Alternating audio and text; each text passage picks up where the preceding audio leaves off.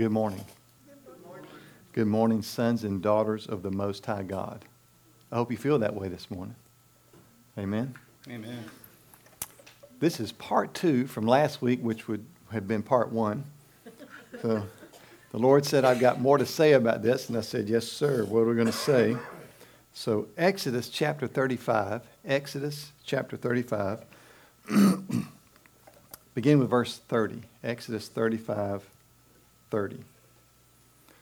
It's kind of an unusual passage to go where I want to go, but the Lord said, this is it. Explain it a little more, so we're going to do that. This is the children of Israel had been taken out of captivity. They were wandering around, and God said, now it's time to build a tabernacle so I can meet with you. And so they were building a tabernacle, a sanctuary, if you will, where God would meet, and the priests would come and make sacrifice for sins. And God wanted it built a certain way. He even gave the specifications of how to build it. But here's the passage that jumps out at me in this whole process of them building a tabernacle. That is a tent that could be taken down and moved, set back up again, worship God there, take it back down and move it, and so forth. And he gets to verse 30 of chapter 35. It says, Then Moses said to the Israelites, See, the Lord has chosen Bezalel, son of Uri, son of Hur, of the tribe of Judah, and he's filled him with the Spirit of God. Now, that's the Holy Spirit. Remember we talked about last week, this is the third mention of the Holy Spirit, but it's the second mention of him actually doing something in someone's life. The first mention was Genesis 1:1, where it says, And the Spirit hovered, nurtured over the earth is a better word for it. But here we find him active in someone's life. See, the Lord has chosen this man, and he's filled him with the Spirit of God, that is the Holy Spirit, with skill, ability, knowledge, and all kinds of crafts to make artistic designs, work in gold, silver, and bronze, to cut and set stones, to work in wood, and to engage in all kinds of artistic craftsmanship. And he's given both him and Oholiab, son of Ahishma, of the tribe of Dan, the ability to teach others. He has filled them with skill to do all kinds of work as craftsmen, designers, embroiderers, in blue, purple, and scarlet yarn, and fine linen, and weavers, all of them, master craftsmen and designers. So Bezalel, Oholiab, and every skilled person to whom the Lord had given skill and ability to know how to carry out all the work for constructing the sanctuary, are to do the work just as the Lord has commanded. God went to great lengths to equip men and women with the ability to make the tabernacle. He went to great lengths. He spent a lot of time. He sent the Holy Spirit to say, I want you to give them gifts and abilities to build this tabernacle. Now here's a really good point. If God would spend that kind of time and energy and direction and insight and understanding and skill and ability and invest that in men and women to build a tabernacle, how much more do you think he would invest in building your tabernacle? We are the tabernacle of the Lord. We are the temple of the Lord. It says in several scriptures in 1 Corinthians chapter 3, verse 16, you are the temple of the Holy Spirit. We house the Holy Spirit. If God would spend that kind of time and energy on building a cloth tabernacle that was just a shadow of things to come. In Hebrews it says this is just a shadow of things to come, right? If God would spend that kind of energy on a shadow, think about what he's spending on you. Think about right now what he's spending on you, what he's investing in you, what he's sending your way. You see, we miss a lot of the simple things that God does in our life when he's trying to build this tabernacle, this temple. It may be a song you hear on the radio or on your phone. It may be a sermon you hear someone preach on the television. It may be something, teenagers. It may be something, teenagers. It may be something that your parents say that's really, really important, where they're trying to build you up and encourage you, and you just dismiss it as, that's an old person talking. That's an old person talking. We did that as teenagers, right? Anybody remember being a teenager that's my age now, right? All right, we did that, right? What do they know? And then you turn 25, and you realize, oh man, my parents were smart. Why did I dismiss that? It can come from a friend. It can be a book you're reading. God can reveal himself in creation itself. and say, I'm trying to build your temple. This is an image of what I like to do with you. So before we get to the message, I just want to encourage you to know that God is at work in everybody's life right now, trying to convince them that he loves them, building up that tabernacle that you call yourself. That's how much he cares about you. There's absolutely nowhere you can go that he's not at work in your life. If I go to the heights, he's there.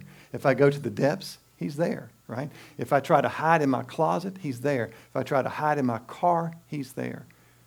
No matter where I go, nothing shall be able to separate me from the love of God which is in Christ Jesus our Lord. No angels, no principalities, no powers, nothing can come against that. God is always at work building your tabernacle. Why? Because he wants to come hang out with you there. That's why. And because he knows it's important to you. So here's several things, several points right quickly. If it's that important to God to give men and women the ability to fashion a tabernacle out of cloth and poles and rings and things like that you can read about later in here. If it's that important to him, how important is it for him to build you up as a tabernacle? The first thing is, the Holy Spirit has equipped spiritual craftsmen to help you build your tabernacle. The Holy Spirit has equipped spiritual craftsmen to build your tabernacle. In Ephesians chapter 4 it says, and Jesus gave some to be apostles, prophets, evangelists, shepherds, and teachers. Now you'll find some churches that say apostles and prophets don't exist anymore, right? They take their pen and they scratch that word out. I want you to know that it's not scratched out, okay? That's right. There's still people who move in apostolic fashion. There are still people who move in prophetic fashion. There's still people who move as evangelists and pastors and teachers, right? God's calling and gifting is irrevocable, it says in Romans 11:29. So the ability that God put in apostles, prophets, evangelists, shepherds, and teachers have not gone away. And I can prove it because an apostle, prophet, evangelist, shepherd, and teacher is nothing more or nothing less than the Holy Spirit revealing himself in that way. If he can reveal himself in a craftsman who crafts a gold piece for the tabernacle, he certainly can reveal himself in a man or a woman as an apostle, prophet, evangelist, shepherd, or teacher, however he wants to reveal himself. That's up to him. I'm not going to tell God what he can and cannot do. I'm not going to write it out of his scripture and say, oh my, we're in the 21st century now, so we can't. These things just went away. No, they are a part of who God is. They are his essence.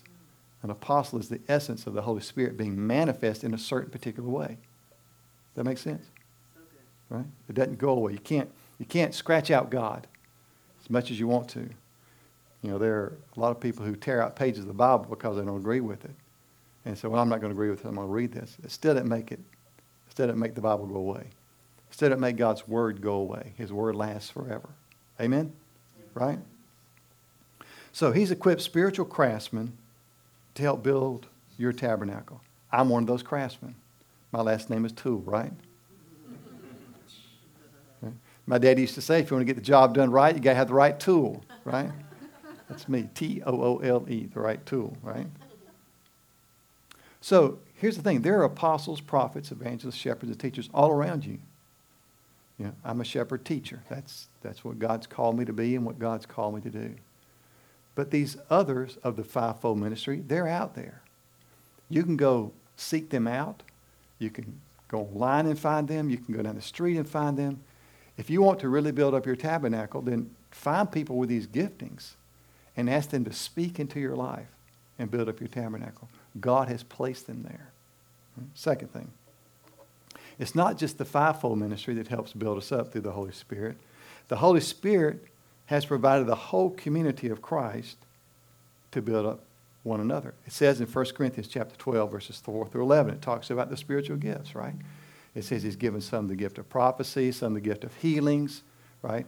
Some the gift of speaking in tongues, some the gift of interpreting tongues, some the gift of miracles. He just goes down the whole list that he's given not to preachers, right? Not to preachers, not to people who've been to seminary, been trained, right? He gives it to the whole body of Christ. So sitting right here in this room, if you're a guest, you're a part of what I'm about to say. If you're a regular member, you're a part of what I'm about to say. Sitting in this room is all that we need for this morning to build up our tabernacle.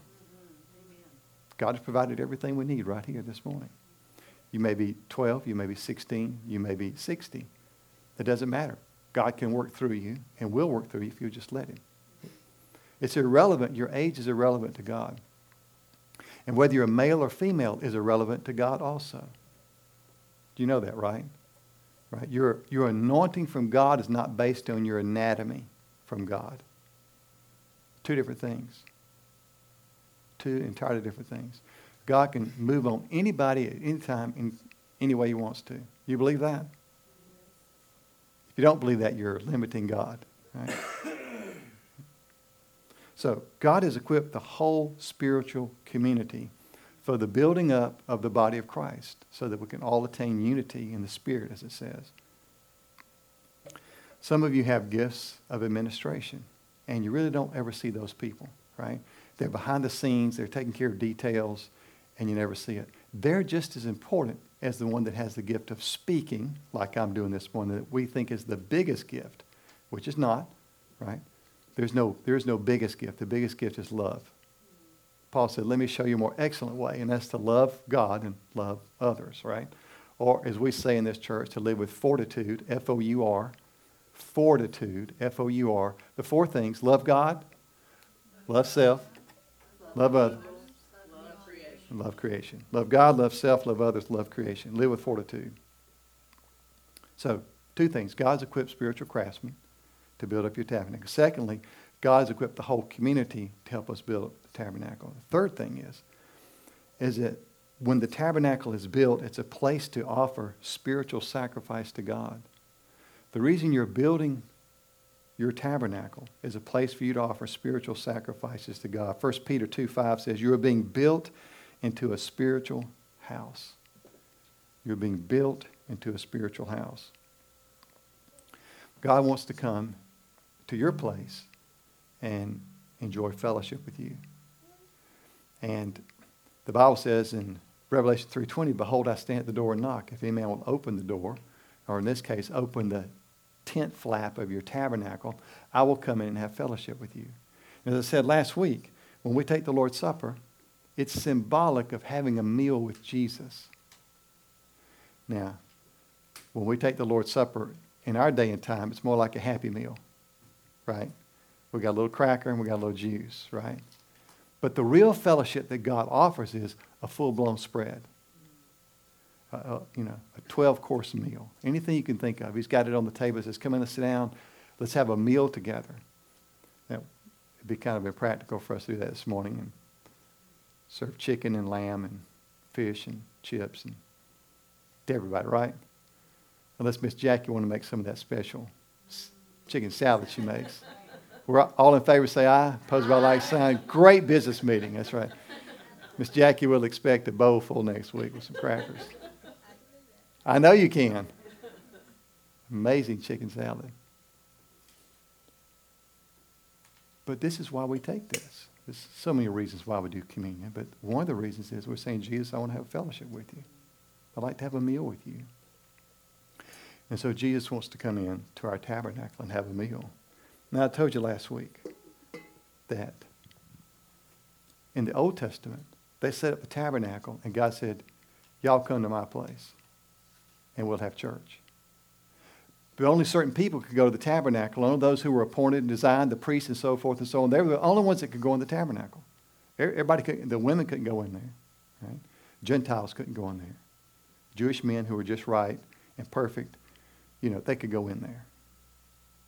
God said, y'all come to my place. In the New Testament, Jesus said, I took care of all that. I'm coming to your place. Yes. I'm coming to your tabernacle to have fellowship with you. That's beautiful. Things changed from the Old Testament, New Testament, all because of Jesus. When he died for our sins and rose again, he changed everything. And Jesus says, I want to come to your house. I want to come to your house.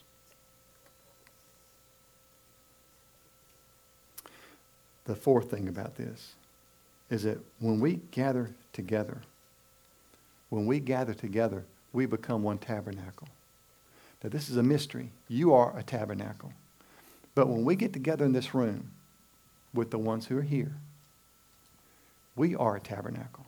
In other words, we take our curtains down from our own tabernacle and we pattern them together with everybody else in the rooms. Curtains. Tent walls, if you will. And we become one tabernacle right now. In this moment, we are one tabernacle. As Christians. That's beautiful. That's beautiful. We're all in one tabernacle worshiping God with music, song, and testimony, and the Word of God. That's a beautiful thing. The Bible says when one weeps, we all weep with you. When one rejoices, we all rejoice with you. Where two or three are gathered, in my name, the name of Jesus, Emmanuel, which means God with us. When two or three are gathered in the name of Emmanuel, Jesus says, I'm there. I'm there. So right now, in the quiet of this moment, we have a tabernacle that we've built. And we're all in. If you're a first-time guest, we're all in the tabernacle with you as well, and you with us. And Jesus says, I want to come hang out. I want to come hang out. And I want to make y'all become one, like the Father and I are one. It says in John chapter 17, I pray that they would all become one as you and I are one, that the world may know that you sent me. The world knows. The world knows that we're believers because of our oneness. And that happens in the temple. You are God's temple, and the Holy Spirit lives within you. God's temple is sacred, and you are that temple, it says in 1 Corinthians chapter 3, verse 16. 1 Corinthians 3:9 says we are God's building. You see, we have a shared meal, we have a shared ministry, we have a shared message, and we have a shared mission. So it shouldn't surprise us that when we get together, we talk about those four things: the shared meal, the Lord's Supper, the shared ministry, what can we do together to help people, the shared message, that's Jesus Christ, right? Crucified for our sins, risen from the dead, living in our hearts, and the shared mission to go from this place into our marketplace and share who he is. So 3 things to close with. 3 things. First thing is, don't be lazy in building up your spiritual tabernacle. Don't be lazy in building up your spiritual tabernacle. You know, when the pioneers of old went out west, they didn't have hotels and houses or things to live in. The first thing they did was they started stacking up cordwood for the winter. And if you didn't have enough cordwood for the winter, you were going to be dead. There was no option. You were going to die if you didn't have enough wood to build fires with. The second thing you did was build some shelter, quick shelter that you could live under when the first winter came. You know, you and I sometimes get lazy in building our building. God says, don't be lazy in building your building. Work on becoming the tabernacle of God through reading his word, praying, talking with others, attending a church service somewhere where you can be built up by other people, whether it's 2 or 3 or 200 or 300, doesn't matter. Don't be lazy. You heard the story about the man who went to heaven and he met Peter at the gates, right? And Peter said, let me show you to your house. And so Peter's walking down the street and there's mansions everywhere, and this guy's thinking, man, this is really great. Look at the size of these houses. I can't wait to get to mine. They kept on going down the street. And they walked for several miles, and the houses started getting smaller and smaller and smaller and smaller. And at the very end of the road, to the right side of the road, Peter said, well, there's your house. And it was just a lean-to, right? Just a lean-to with some planks standing upside each other. The man looked at Peter and said, I don't understand. Why the big houses here and mine's this little house right here? And Peter looked at him and said, well, we did the best we could with what you sent ahead. Ouch. Don't wait till then to build our tabernacle. Let's build it now. Second thing, don't defile the tabernacle with what you bring inside it. Don't defile your tabernacle by what you bring inside. Okay? If you've got bitterness, leave it outside. Work on that. If you got anger, leave it outside. If you got regret, try to leave that outside too. If you've got sin in your life, try to leave that outside. God's not going to be mad at you if you come in your tabernacle and you carry those things. He's going to meet you and say, you don't really need that in here. That doesn't fit the decor, right? That doesn't fit the decor of the Holy Spirit. Let me help you get that out of your house. Let's you and I work on that together. I'll get the broom, you get the dustpan. Let's see if we can sweep up the ashes of bitterness, right? And turn them into joy. Can we do that?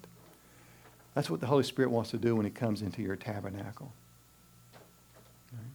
But let's be careful what we take in there. There are things that we can choose to take into our tabernacle and things that we can choose to leave at the door. There are some things you can't unsee. I won't go there, but there's some things you just can't unsee, right? I'm not going to go there. I really want to say something funny, but I won't. But it's hilarious. You know what I'm talking about. You can see those, you go to the store and you see, anyway, there's some things you just can't unsee, right? But there are things we can choose not to see. That's right. Right? What does the psalmist say? I will not defile my eyes. Right? The third thing. If you build it, He will come. If you build it, He will come. It's a popular movie back in the day with Kevin Costner. Remember that? And A Field of Dreams, right? Is this heaven? No, it's... You remember that line? It's Iowa, right? Is this heaven? No, it's Iowa, right? If you build it, He will come. If you build your tabernacle, Jesus is going to come knock at the door. Every day. Every day. He wants to come have a meal with you every day.